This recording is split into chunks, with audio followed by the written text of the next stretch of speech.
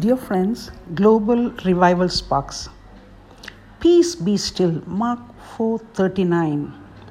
We think it was addressed to the turmoil of the waves by Jesus Christ, but actually it was addressed also to the inner turmoil of the disciples' hearts. Yes, and certainly you and I as Christians should know it. I can think of one place after another where I have experienced it. And so can you, the energetic rescuing action of the eternal Christ. I'm speaking to someone today who is depressed. I'm speaking to someone else who feels at war with his or her surroundings in a world that doesn't care. I'm speaking to someone else who is encountering some frightful doubt or temptation. But today, dear friends, you are going to trust Jesus when he says, all power is given unto me in heaven and earth. Matthew 28:18.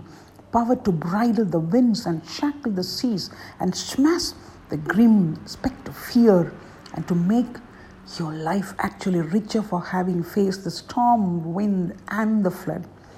It is to your turmoil he is speaking now. Peace be still. What manner of man is this, that even the wind and the sea obey him? Mark 4:41. Yes, that's what the disciples thought. Yes, let's pray. Jesus, I adore thee, my Lord and my God.